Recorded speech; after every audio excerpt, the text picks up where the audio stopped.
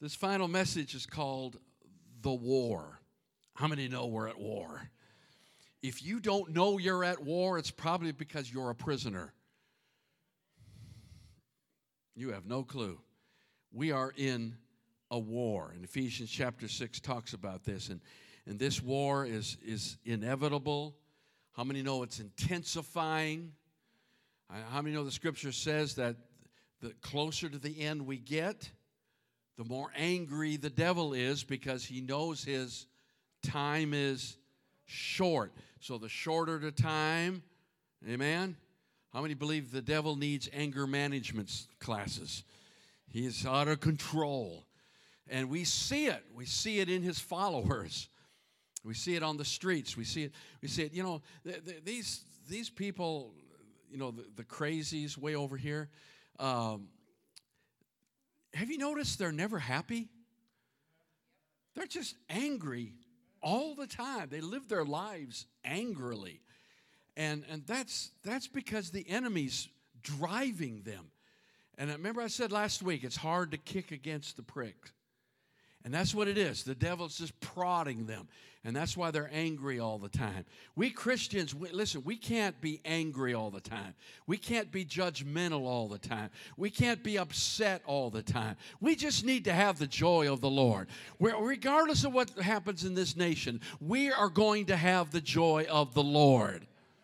Amen. I mean, look at the first century. They had to live under the Roman Empire. When the government invited them to dinner, it's because they were the main course. Fed them to the lions. Come on. They didn't get a vote in the first century. But they had more joy than we have now. It's not about what's going on. It's about what's going on inside. So the scriptures are clear. Ephesians chapter 6. Now about my beloved ones, like this from the Passion Translation, I have saved these most important truths for last. That's cool. By supernaturally infused, be supernaturally infused with strength through your life union with the Lord Jesus. Stand victorious with the force of his explosive power flowing in and through you. Praise God. Put on God's complete set of armor provided for us so that you will be protected as you fight against the evil strategies of the accuser. How many know he's given us armor? Verse 12. Your hand-to-hand combat is not with human beings. Let me say that again. That's why we have joy, because we're not fighting with people. That's not where the fight is. Believe it or not, the fight is not on Facebook. You post something and you get into this big fight. You're not going to win anything on Facebook. Come on, even if you win, you lose. You're going to win on your knees. But with the highest principalities and authorities operating in rebellion under the heavenly realms. For they are a powerful class of demon gods and evil spirits that hold this dark world in bondage. Because of this, you must wear all the armor that God provides, so you're protected as you confront the slanderer. Boy, isn't that what's going on? The lies, the accusations, the name-calling. For you are destined for all things and will rise victorious. Put on truth as a belt of strength to strengthen you to stand in triumph. Put on holiness as the protective armor that covers your heart and your vital organs, right? Stand on your feet alert. Then you'll always be ready to share the blessings of peace. Feet shod. In every battle, taking faith as your wraparound shield, for it is able to extinguish the blazing arrows coming at you from the evil one. Praise God. Embrace the power of salvation's full deliverance, like a helmet to protect your thoughts from lies. The greatest thing we have to deal with in this last days is deception. Come on, you got to be alert because deception's your number one enemy. It's what Jesus said. And take the mighty sharp, razor-sharp spirit sword of the spoken word of God. Pray passionately in the Spirit as you constantly intercede with every form of prayer at all times. Pray the blessings of God upon His believers. Now, we know what the enemy's up to. 1 Peter 5:8. He's like a roaring lion, seeking whom he may devour. He's looking for people that are on the outskirts of the church. He's looking for people that are half in and half out. He's looking for people that aren't protected. They're not undercover.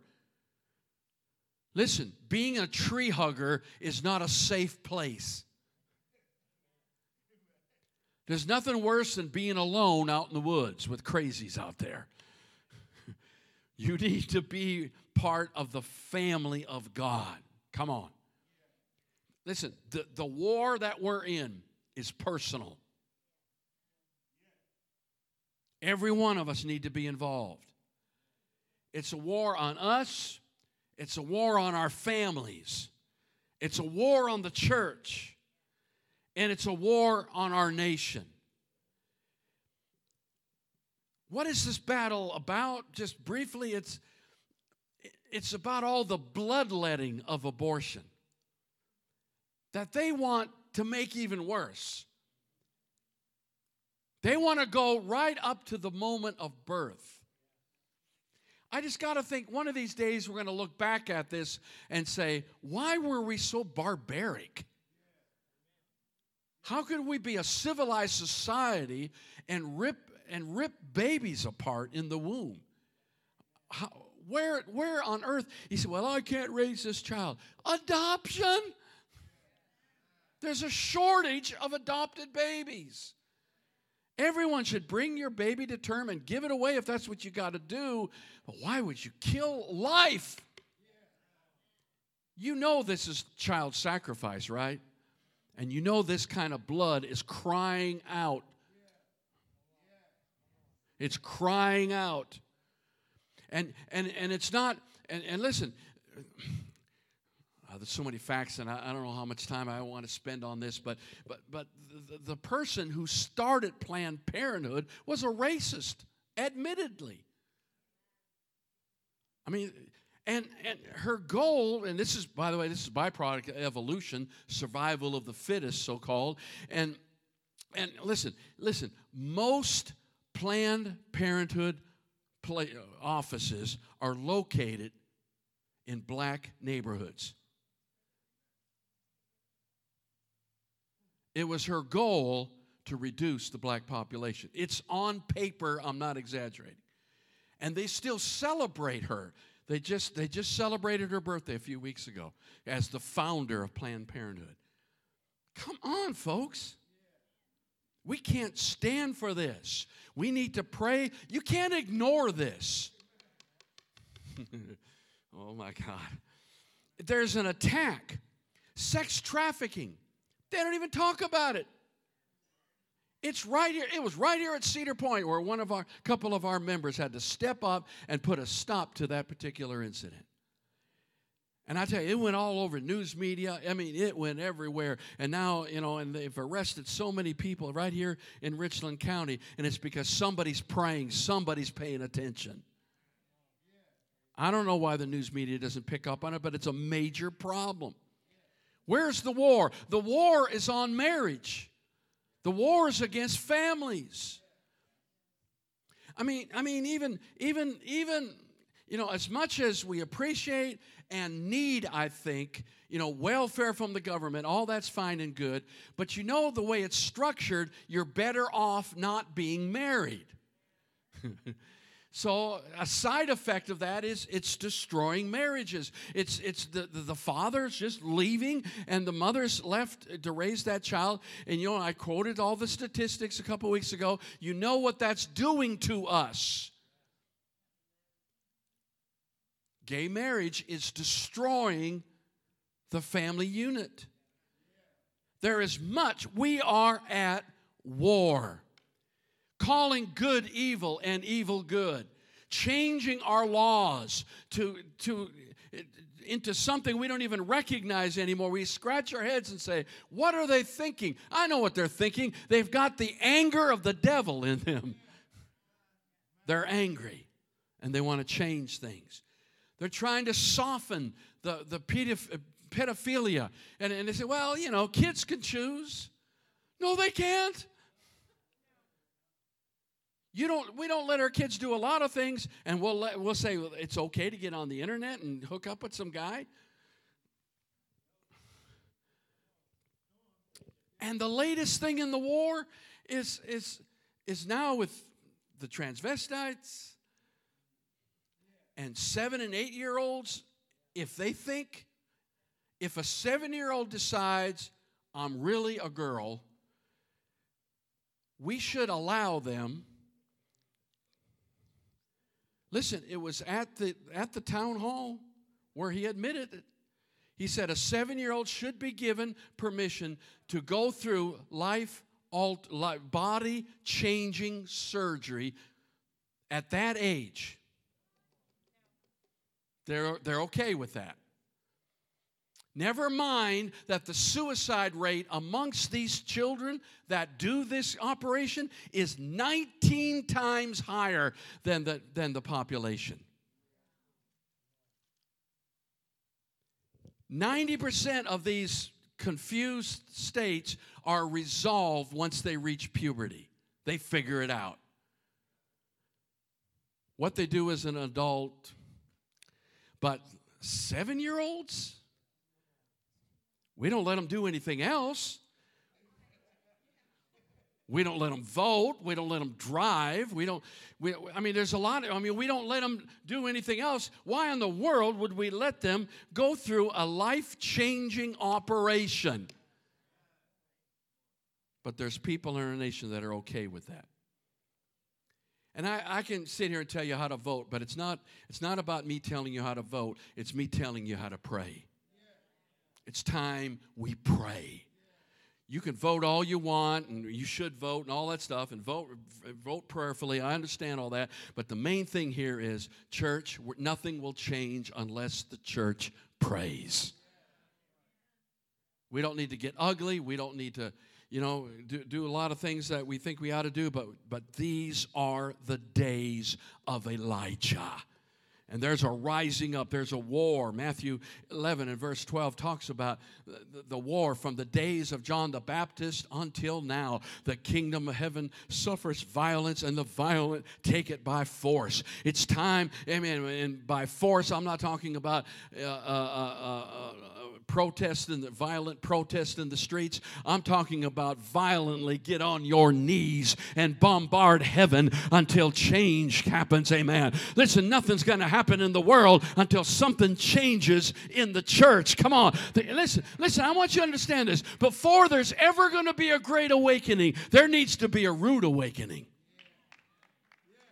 There needs to be a rude awakening in the house of God. Because we have compromised and we just live like the world. There's no difference anymore between the church and the world. We just let it go, let them do their thing, and we just put our head in the sand and forget it. But it's time to get on our knees before God. It's time to raise our hands to heaven and be the church. Stand up. Oh, they'll shame you. They'll put guilt trips on you. They'll try to shut us down. They'll try to shut us up. But we need to joyfully, peacefully, gracefully smile and say, Jesus loves you, but this is wrong. Come on, church. Give him a praise right now.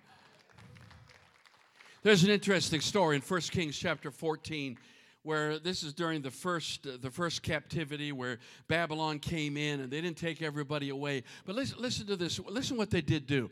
And he, the king of Babylon, took away the treasures of the house of the Lord and the treasures of the king's house. He took away everything.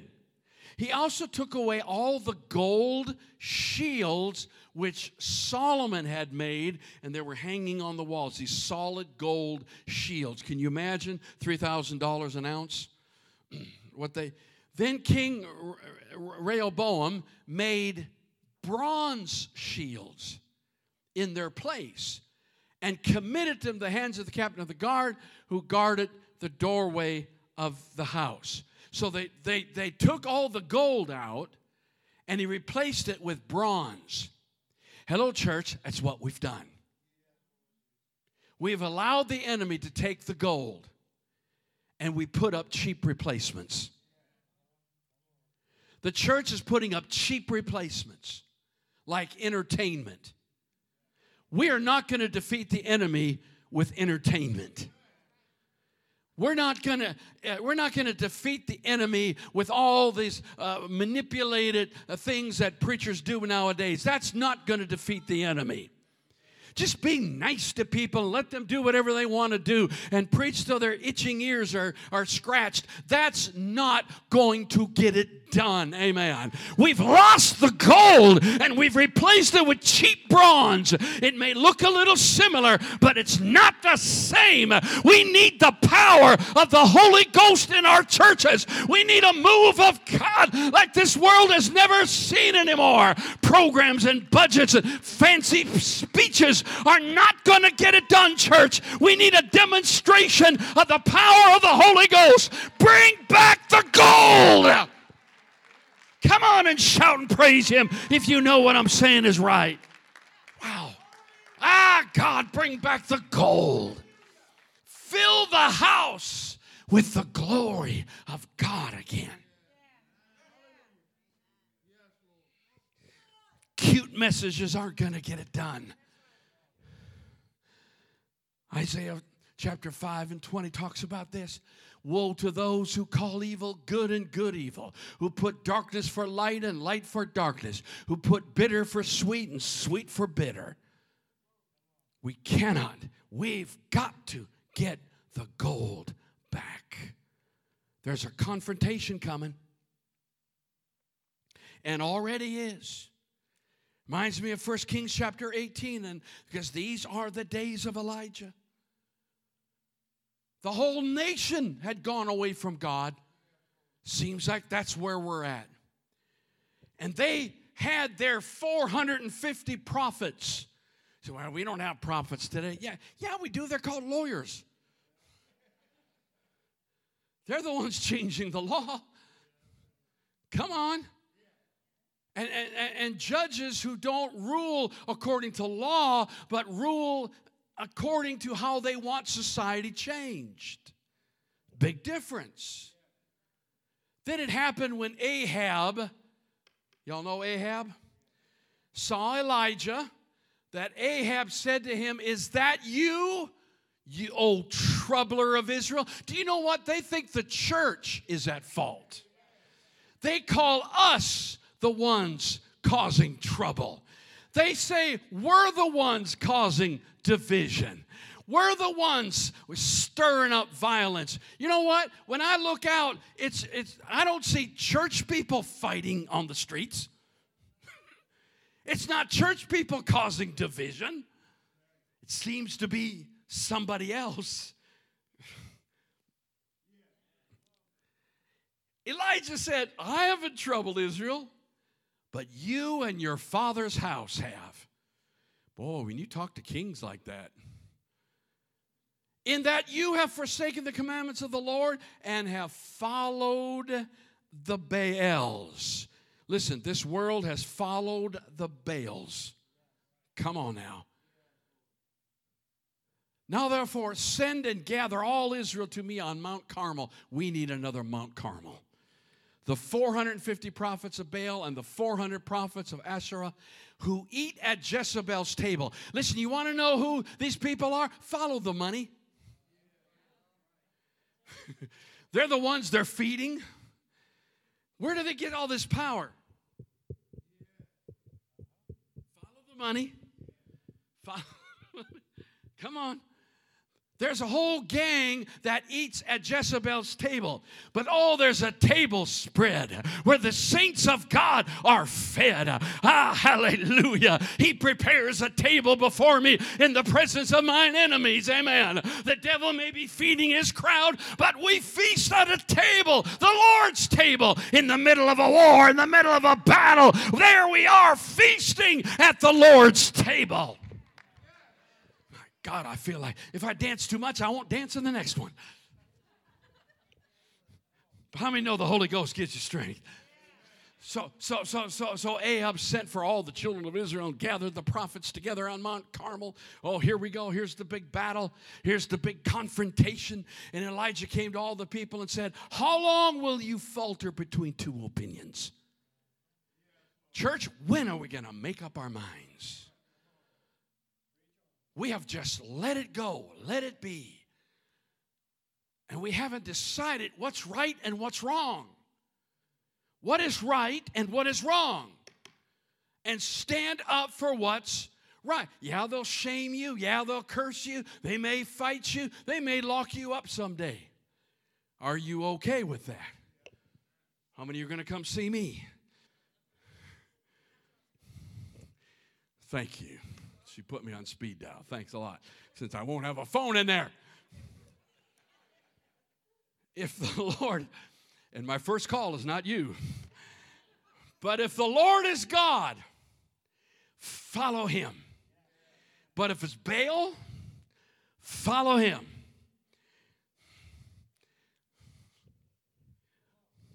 Vote for who your God is.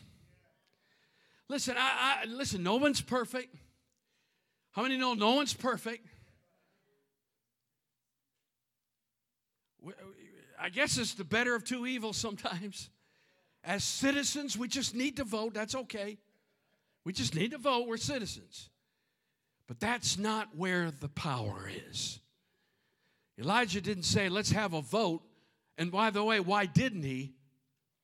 Because he was outnumbered 450 to 1. So the power is not in the vote. The power is in the prayer.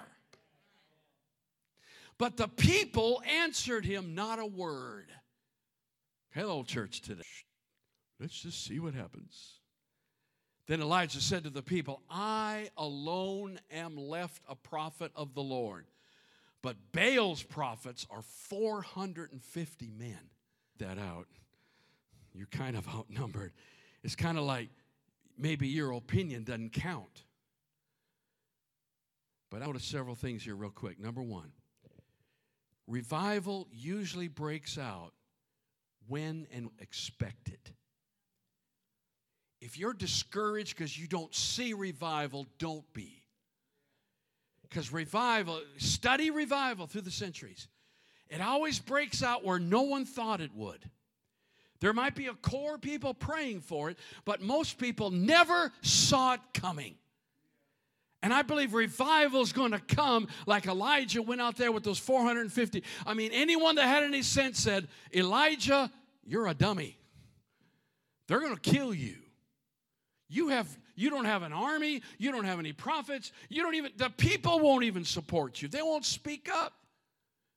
But revival breaks out where and when we don't expect it. You know what? You know what's been happening? Have you been following the worship protests?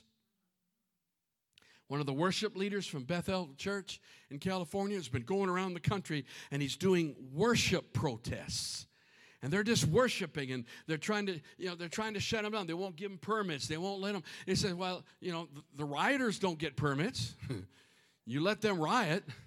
So they just find a place. I mean, it's an old ball field or in an alley or wherever it is, and worship will just break out, and thousands of people are coming to worship protests, and it's happening all over the country. There's a revival that's beginning to stir.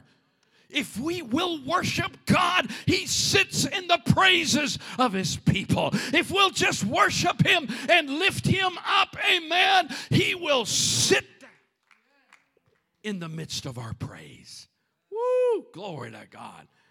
Revival is going to break out. Number two, understand, you will always be outnumbered in the battle. See, to win a vote, you have to have a majority. But to win what God wins, all it takes is one man full of the Holy Ghost. The majority is not necessary to do what God needs done. 450 to 1. And the Bible said he killed every one of them. I mean, I've seen some movies where the guy pulls a sword out and he's outnumbered like 15 to 1. And he goes, and I always wondered, why don't you all come at the same time? Did you ever wonder that? Like, why are you coming one at a time? Just get it over with. Never understood that. But the kung fu movies, and they put a slow motion.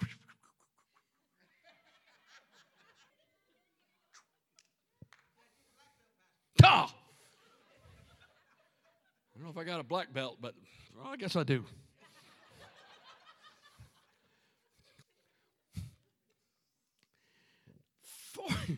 How do you kill 450 prophets of Baal? They just line up one at a time. Next. I don't know, but he did it. We're always going to be outnumbered. I want you to understand that. We're always going to be a minority. We're always going to be the small end of things. We're always going to be the ones that everyone else is making fun of. But God doesn't need a majority to get done what he needs to get done. Amen. One with God is a majority. Glory to God. Whew. Well, I feel God this morning. I hope I'm not just yelling at you. You okay? Finally, we got a sermon we can shout. Praise God. 450 to 1. But number 3, we often feel alone in the fight. Remember verse 22 again? I'm the only one left. Of course, God had to remind him, no, there's 6,000. I just don't know where they are. But we'll always feel alone. Even as a church, we'll say, are we the only ones preaching from the book? I mean, what's going on? Is there anyone else that'll stand with us? They're there, folks. They're out there. Every church, I don't care what church is, every church has some. There's a remnant that is ready to go to war. Our eyes, open our eyes, Lord. Remember the prophet when he was surrounded? I mean, they're in this little town, and on the hill all the way around them, they're completely surrounded. And Gehazi says, what are we going to do, God? Don't you know there's always one like that? What are we going to do? Shut up for once. Just shut up. Lord, open his eyes. Let him see what I see. Say, Pastor, why are you so confident? Maybe I'm seeing things you don't see. Maybe I'm expecting things you're not expecting. Maybe I'm believing for things that you don't think is even possible to happen. Amen. I am confident that this nation is in God's hands. It may get worse before it gets better. We may go through some hard times, but amen, even if we go through horrible times, maybe that's what it takes to wake up the church. Maybe we need a rude awakening before the great awakening. Amen. We need something to shake us before we'll find. And then we'll figure out who's actually with us and who isn't. Yeah, maybe there has to be a great falling away for those who are strong to stand up. Open his eyes, and suddenly he saw angels all around. In other words, what's surrounding us is already surrounded. And greater is he that is in us. Listen, to surround someone, you need more than just geographically. You need more than them to surround them. Greater is he that is in us than he that is in the world. Number 4, our weapons are not carnal. They are the fire of God. 2 Corinthians 10, 3 and 4. You know the scripture. Though we walk in the flesh, we do not war according to the flesh. in the natural. For the weapons of our warfare are not carnal, but mighty in God. The weapons of our warfare are not a vote, but it's the fire of God for pulling down strongholds. And number 5, sometimes there doesn't seem to be any way to win something. The prophets of Baal, 450 of them, they prayed all day long, and their God never answered this. You know what that means? Because you say, well, they're not really gods, but there are demons behind them. They were praying to real demons who have real power. But God never allowed the fire to fall. God, there's just times God puts up the stop sign and says, devil, no. You're done. You're over. We're through. We win this battle. Amen. When God commands the blessing, when God says this is the way it's going to be, there's not a devil in hell that can raise his hand against them. They kept wanting to drop the fire from heaven. Amen. They kept wanting to burn the sacrifice. But God said, devil, every time the devil lit a match, God went, whew. Every time they brought a torch in, he doused it in the water. Glory to God. And there was no trickery allowed. He doused. He said, look, there's not going to be any magic going on here. He doused 12 barrels of water on it. There's no way that thing's catching fire. Just when you think there's no way this thing's catching fire, it's going to catch fire. Just when you think there's no way we're going to see revival, we're going to see revival. When you feel like it's all lost and there's no hope, that's when we're going to catch fire. I feel it in my bones today. Come on and praise him like you mean it. Hallelujah. God is raising up an army, right? Ezekiel chapter 37. You know what I'm talking about. Stay with me. The hand of the Lord came upon me and brought me out in the spirit of the Lord, and set me down in the midst of the valley, and it was full of bones. God, we need an army.